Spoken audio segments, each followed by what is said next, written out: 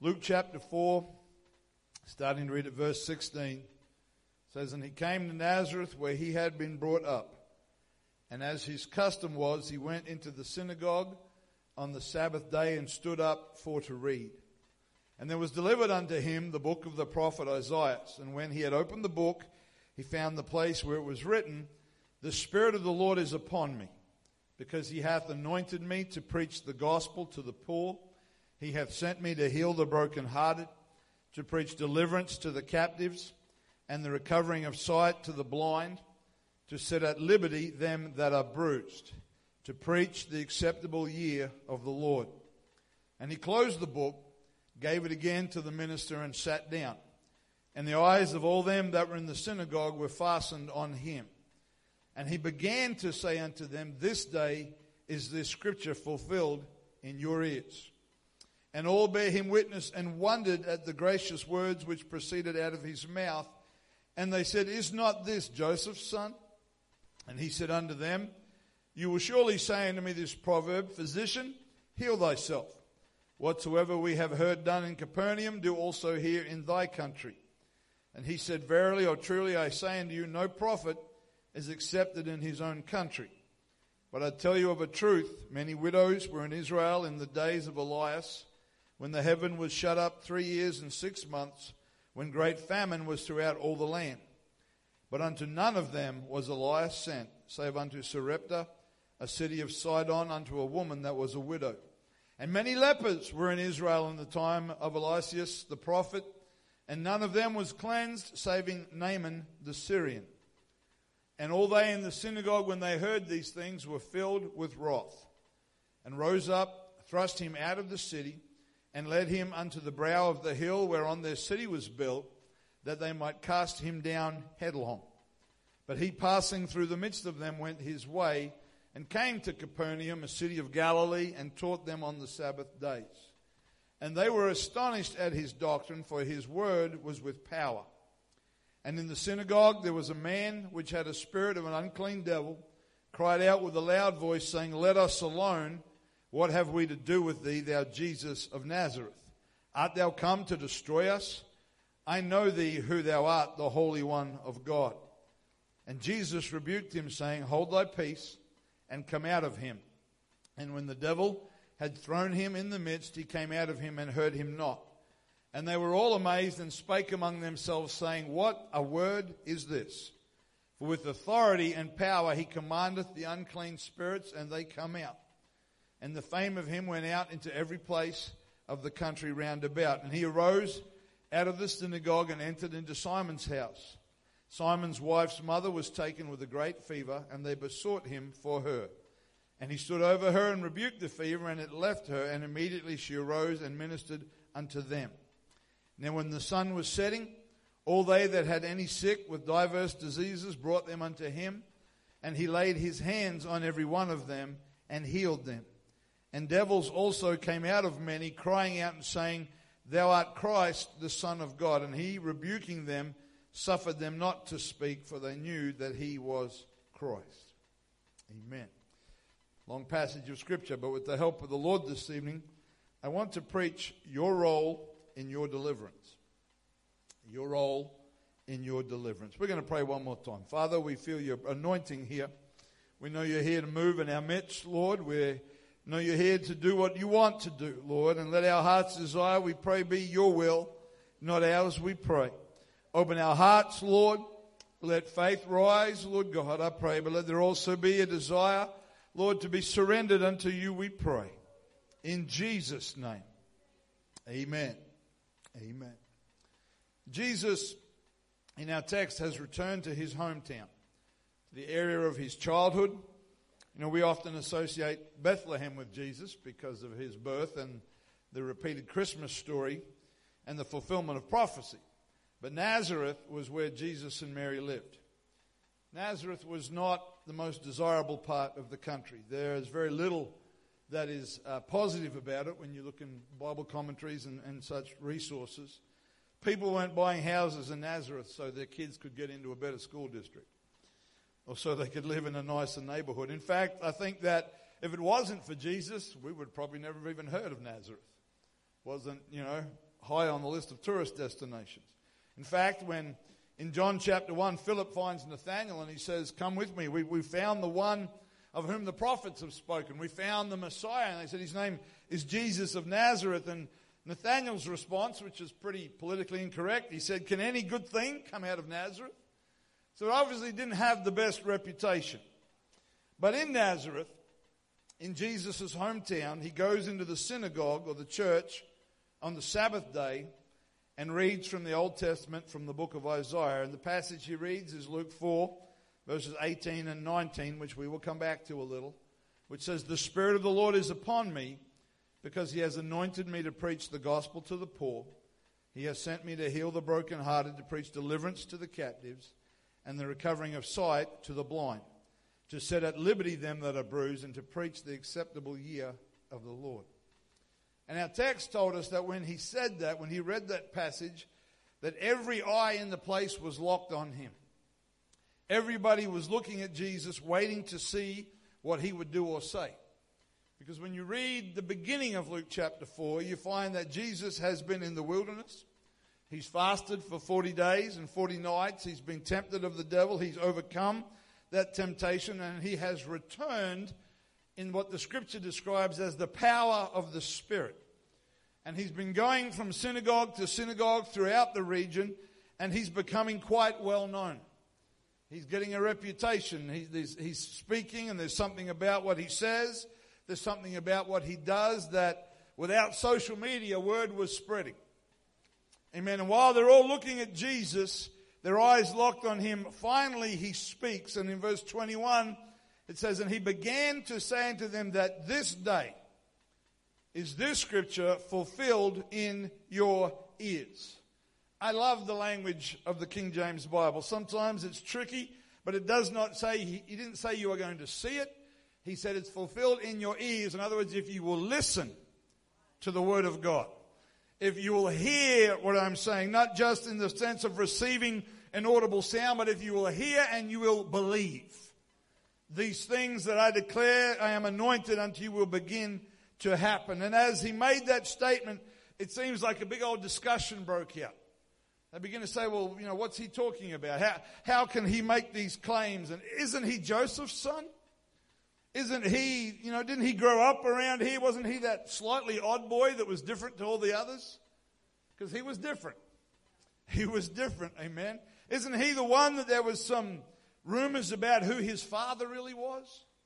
Begin to question his authority, begin to question his identity and why he thinks he had the credibility to make the claims that he did. And then Jesus began to speak to them of how their attitude towards him was actually a hindrance to him being able to minister to them, to being able to heal them and to deliver them. In fact, he goes as far as to say, you're just like your forefathers in the Old Testament. In times of great trouble, in times of the need for a miracle, they weren't ready, but the Lord moved in the Gentiles. He moved in people that were outside of the people of Israel rather than within his own people.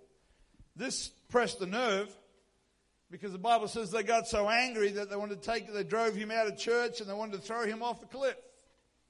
Seems like the appropriate way to finish a church service on a Sunday morning. But the Lord passes through them, he gets away from them, and he comes to Capernaum. And again, as is his practice, he goes into the synagogue. He goes back to church. But this time, not in Nazareth, but in Capernaum, he delivers a demon-possessed man. He goes on to heal Peter's mother-in-law. As the sun is setting at the end of the day, they bring every sick person they can find in the postcode, and they bring them to Jesus, and he heals them. Demon-possessed people come to him, and they are delivered. Amen. It is such a contrast between what happened in Nazareth and what happened in Capernaum.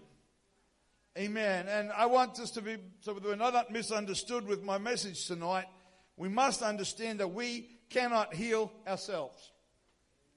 We cannot deliver ourselves. There is not a single person in this building that can wash their own sins away.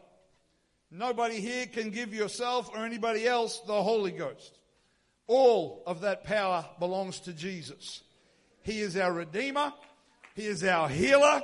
He is our deliverer, our sacrifice, and our Savior. Amen. And it all comes from Him. But we must also acknowledge that His will is far above ours. And when and how He chooses to do the miraculous is His business. Anybody ever wondered why God does something in one situation but appears to not in another? Doesn't compute with our brains, but that's His business. The reality is not everybody is healed. Not everybody's healed. Not everybody is delivered from the circumstances they may be going through. We've taught that recently in our Sunday school classes about how God brings us through, not always out. And we need to understand that tonight. But then there's a but here. There's a hold on a minute. Because you and I have a role to play. You and I have a function in the process. You and I have a piece of the puzzle that we bring. Because in a design that comes directly from the beginning, from the creation of heaven and earth, for His will to be accomplished in my life, my will must be involved. Amen. He will not bypass me. He will not railroad me. He will not just bulldoze straight off over the top of me. But He has set it up from the very beginning, from the Garden of Eden, from the first man and the first woman. He had a perfect relationship with them, but He did so with their will involved in the picture. Adam and Eve didn't say, oh no, God's coming over again. Does He have to come every day? It's like all He does is talk. But they wanted to spend time with God. They enjoyed His presence. The fellowship was pure. It was sweet. It was holy, and they wanted to be involved. Amen. You and I have a role in our deliverance tonight. Amen. God, the Bible tells us very clearly that God is not willing that any should perish. That means that's His will.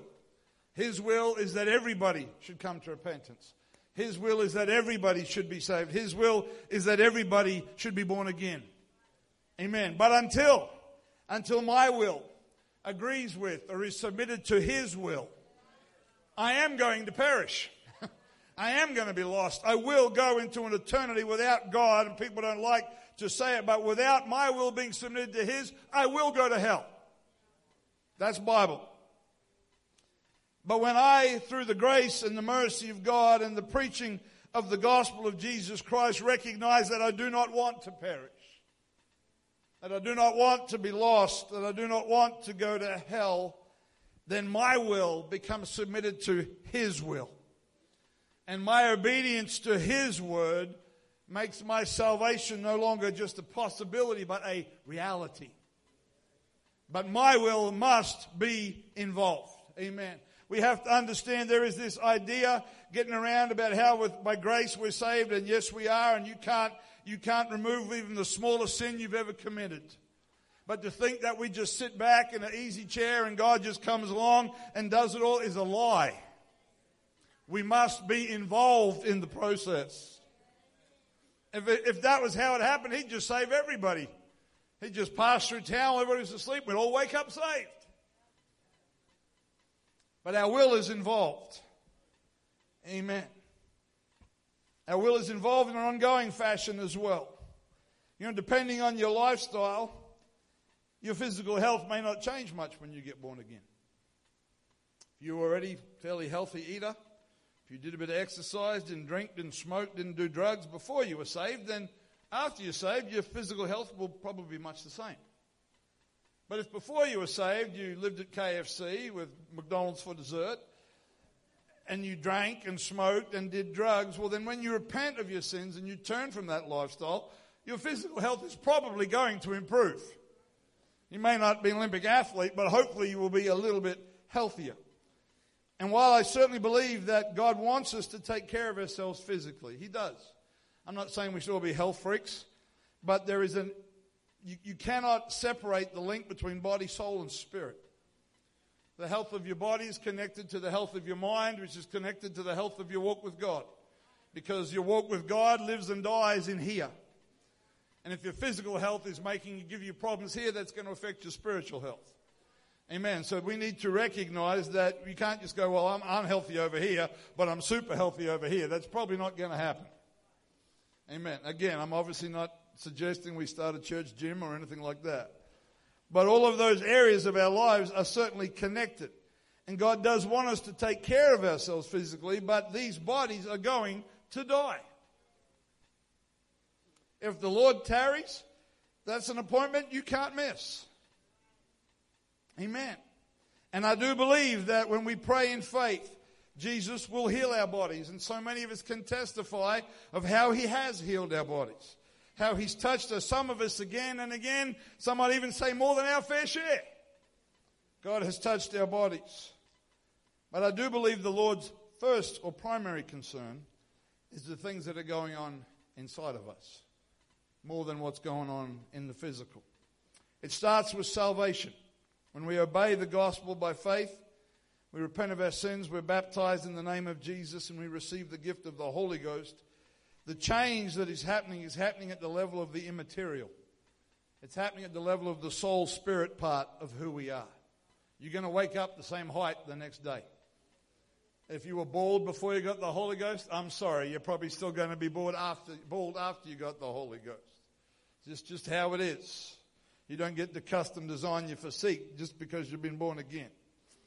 Amen. But our role in that process is that we believe and we obey.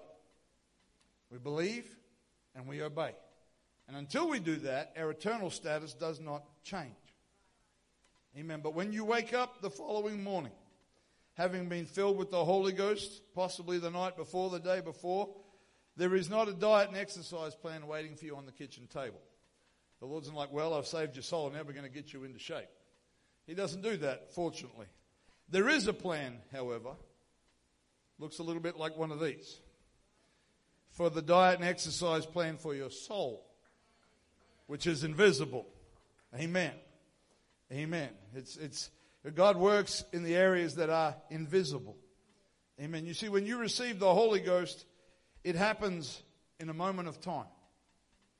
When your repentance and your faith is aligned and the Lord pours His Spirit into us, it's an altar call, it's a prayer meeting, it's a Bible study, it's whatever it is. In a few moments, you receive the Holy Ghost. Even if you've been seeking the Lord for the Holy Ghost for a very long time, when it happens, it's moments. It happens just like that. But then, after what happens in just a moment, your exercise plan kicks in. Your exercise plan kicks in. As they like to say nowadays, then it's time to rise and grind. And it's time to get up and do the hard yards. It's time to be faithful. It's time to be committed. There's transformation on God's agenda. There's change in the air. You have a part to play. Amen. This morning we talked a little bit about being delivered from demon spirits, and even those who are possessed by evil spirits have a role to play in their deliverance. Amen. Mark chapter 5, starting at verse 1, says, they came over unto the other side of the sea, unto the country of the Gadarenes. And when he was come out of the ship, that's Jesus, immediately there met him out of the tombs a man with an unclean spirit, who had his dwelling among the tombs, and no man could bind him, no, not with chains, because that he had been often bound with fetters and chains, and the chains had been plucked asunder. He just broke them. The fetters broken in pieces, neither could any man tame him. And always, night and day, he was in the mountains and in the tombs, crying and cutting himself with stones. But when he saw Jesus, afar off, he was obviously somewhere up the hillside, possibly. The scripture says he ran and he worshipped him.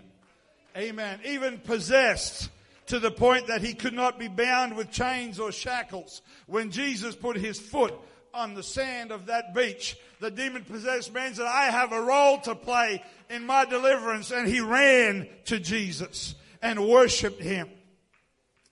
Verse 7 lets us know when he got here that it says he cried with a loud voice. Now it's the evil spirit speaking. It's not the man.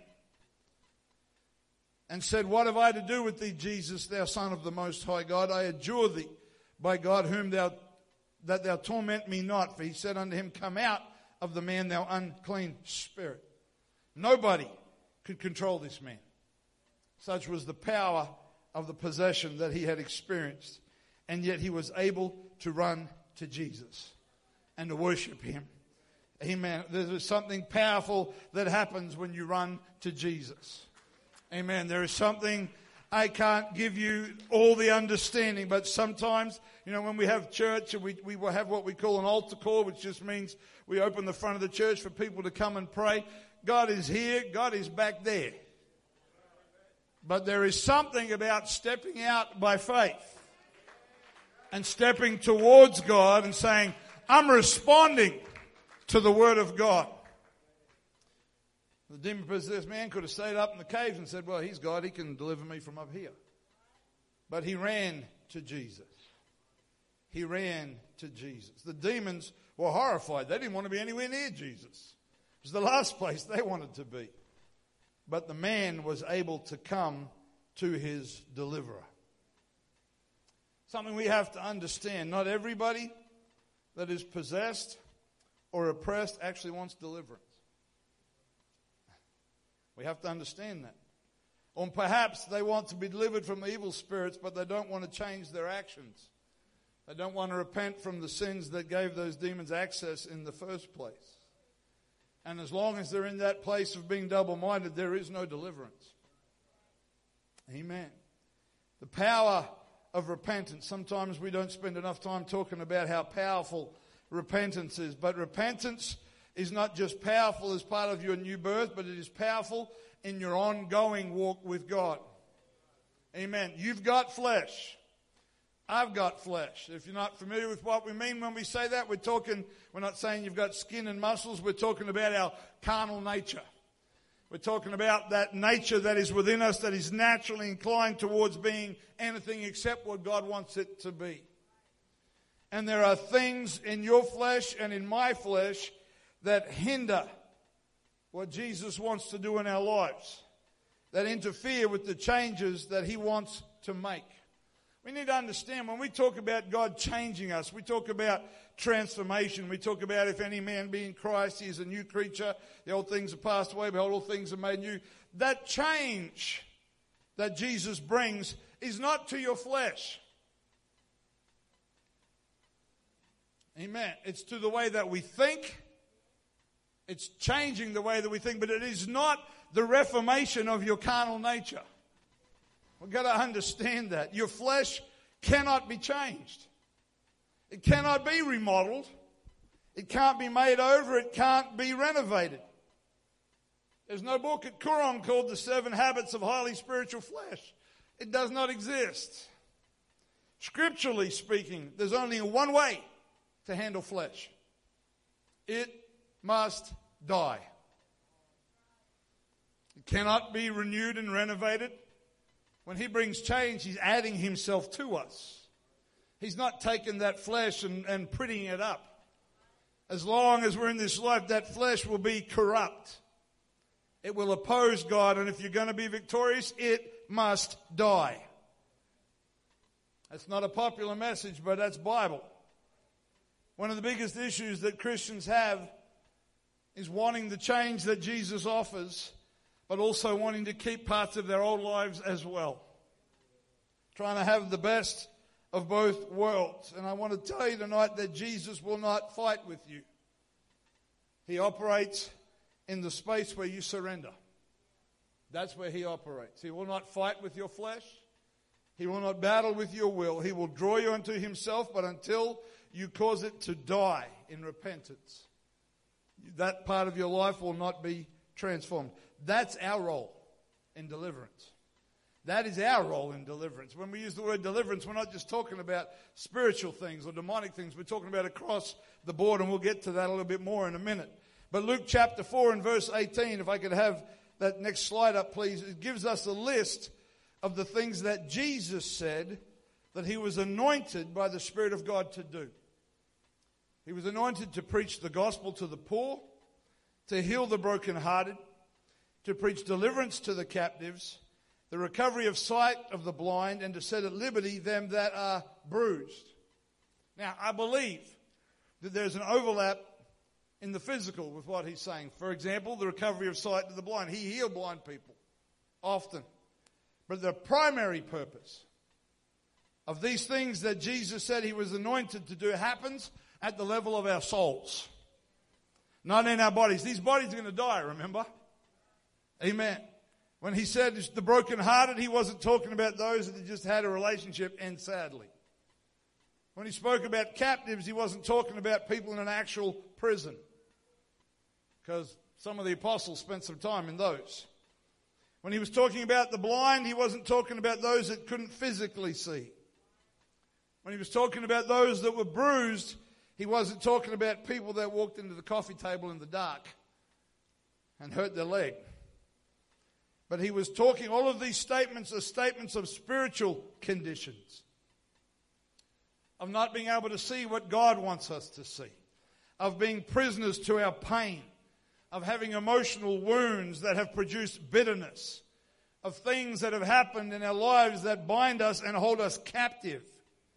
Such as unhealed pain in the past that makes it hard for us to see who we are or where we are going.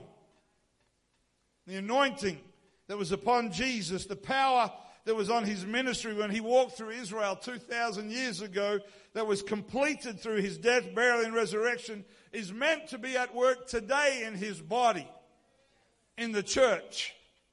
You are not meant to stay blind. You are not meant to stay bruised. You are not meant to stay in captivity.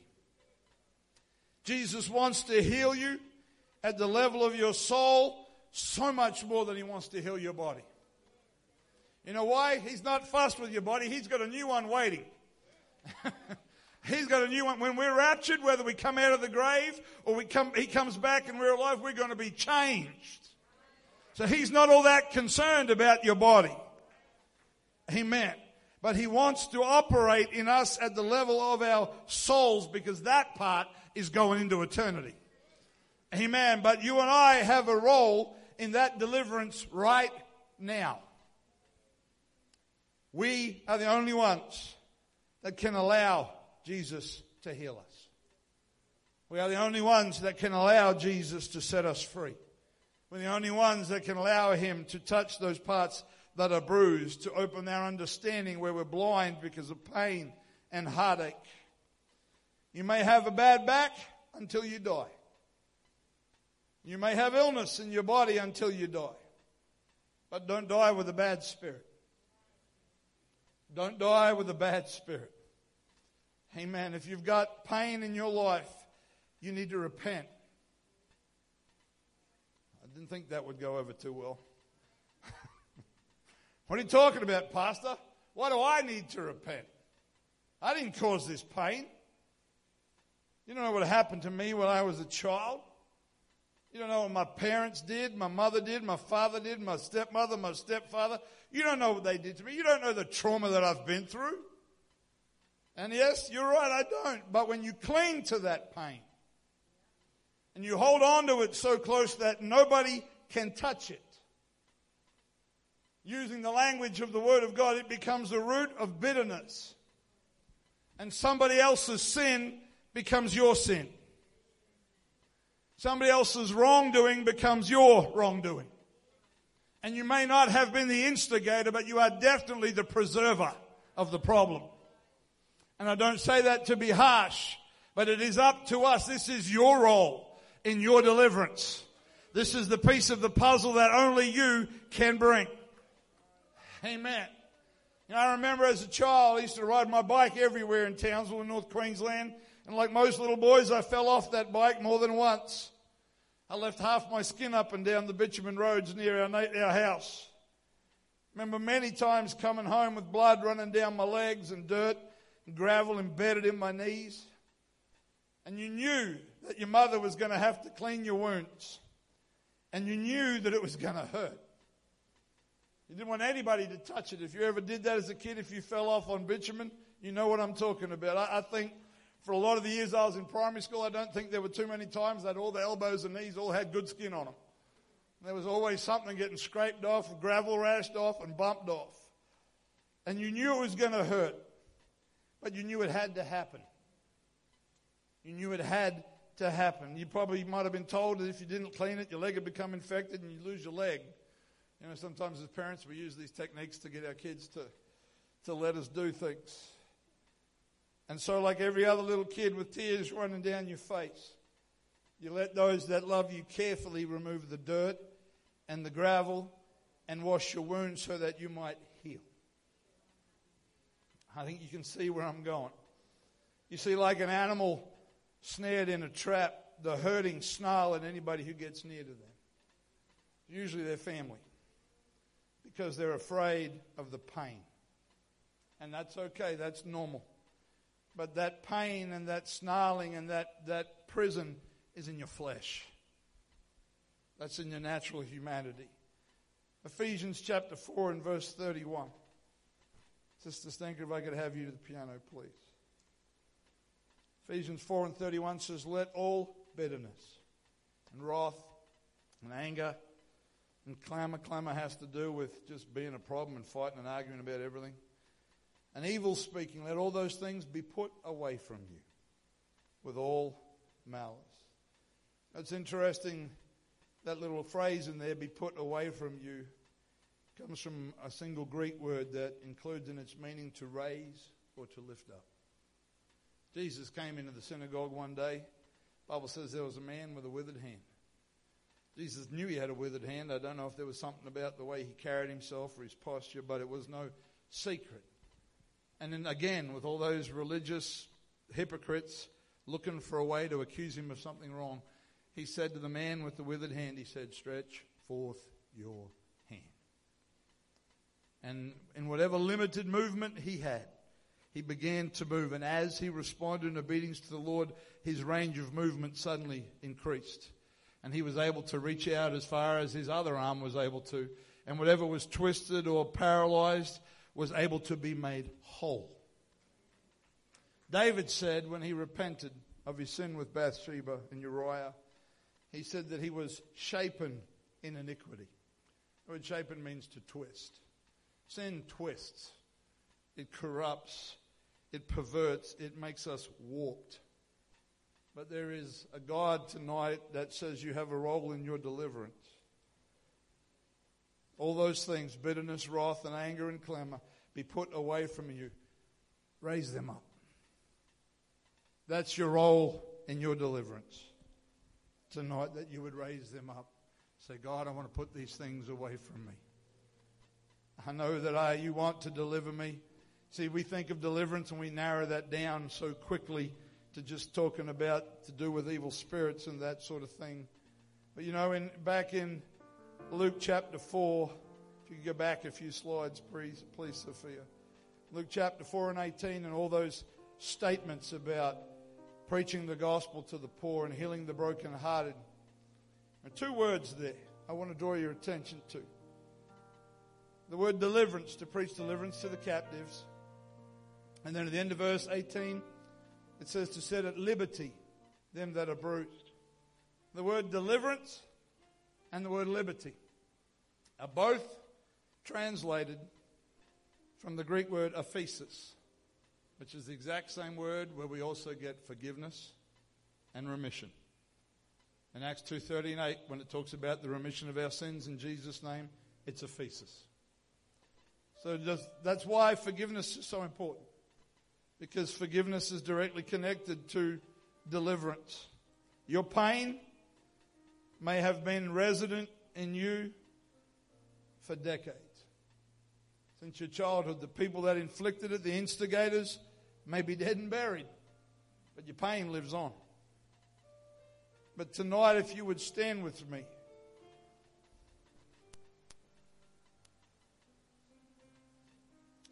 He can heal your body, and I'm so thankful when He does. But the bruises and the captivity that He really wants to reach for are in here. It's not my fault, Pastor. That's okay.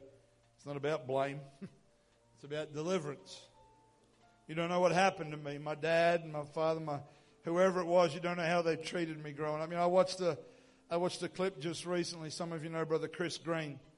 He was talking about this church he was preaching in, and there was a man there that had been praying for the Holy Ghost. And I don't want to exaggerate, but I think he'd been in church for 50 years and never received the Holy Ghost. And Brother Chris said to him, we need to ask God to show us what's going on. And so he and that man began to pray And in that moment, Brother Green said the Lord spoke to him and said, ask him about what happened when he was 13. And he said to him, God just told me to ask you what happened when you were 13. And the man began to weep. Talked about abuse at the hands of, a father or a parent. Decades ago. But right there, it had him captive. It had him in prison. God doesn't want you to stay in the prison of your pain. But if we can go to that verse in Ephesians and say, God, I want to put it away from me. I want to stretch forth my withered hand.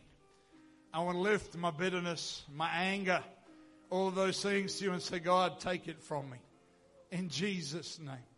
Take it from me in Jesus' name. It may not happen in a moment, but you begin a process. You begin a process where you sow seeds tonight that you will harvest tomorrow. You begin to sow forgiveness, begin to sow release, begin to sow deliverance, begin to bring the piece of the puzzle that only you have to Him, and He will set you free. Hallelujah. You might die with a bad back. You might walk and limp for the rest of your life. But on that day, when there's no more sorrow, no more tears, no more pain, all those things are passed away. Hallelujah. Let's just lift our hands. I feel the Holy Ghost in this place tonight. Hallelujah. Hallelujah, Jesus. We worship you, God. I pray that your word would speak to us tonight, Lord God. That your word would reach into our hearts, Lord. Lord, help us to see pain, Lord, that we might have even had so far suppressed that we forgot it was there. But Lord, it's poisoning us. It doesn't matter if we're 10. It doesn't matter if we're 100, Lord. You're still our deliverer. You still want to set the captives free. God, let there be forgiveness. Let there be release tonight, Lord God, I pray. In Jesus' name. In Jesus' name. If you feel like God's word has spoken to you tonight, and there's something you want to ask Him to take from you, I want you to find a place at this altar. It's up to you. It's got to be real. It can't be half-hearted. You can't be saying, well, I want it, but I want to hang on to it. If you're not willing to let it go, don't bother coming. But if you got pain that you want to release, I want you to find a place at this altar. But I don't want anybody praying for anybody else tonight. This is you and Jesus. If you want to pray for somebody, you can do that where you stand. But tonight, this is just us and Jesus. God, you know my pain. You know where it came from. You know the prison that it's been. But God, I stretch forth my withered hand tonight, Lord God. I ask you, Lord, for Ephesus.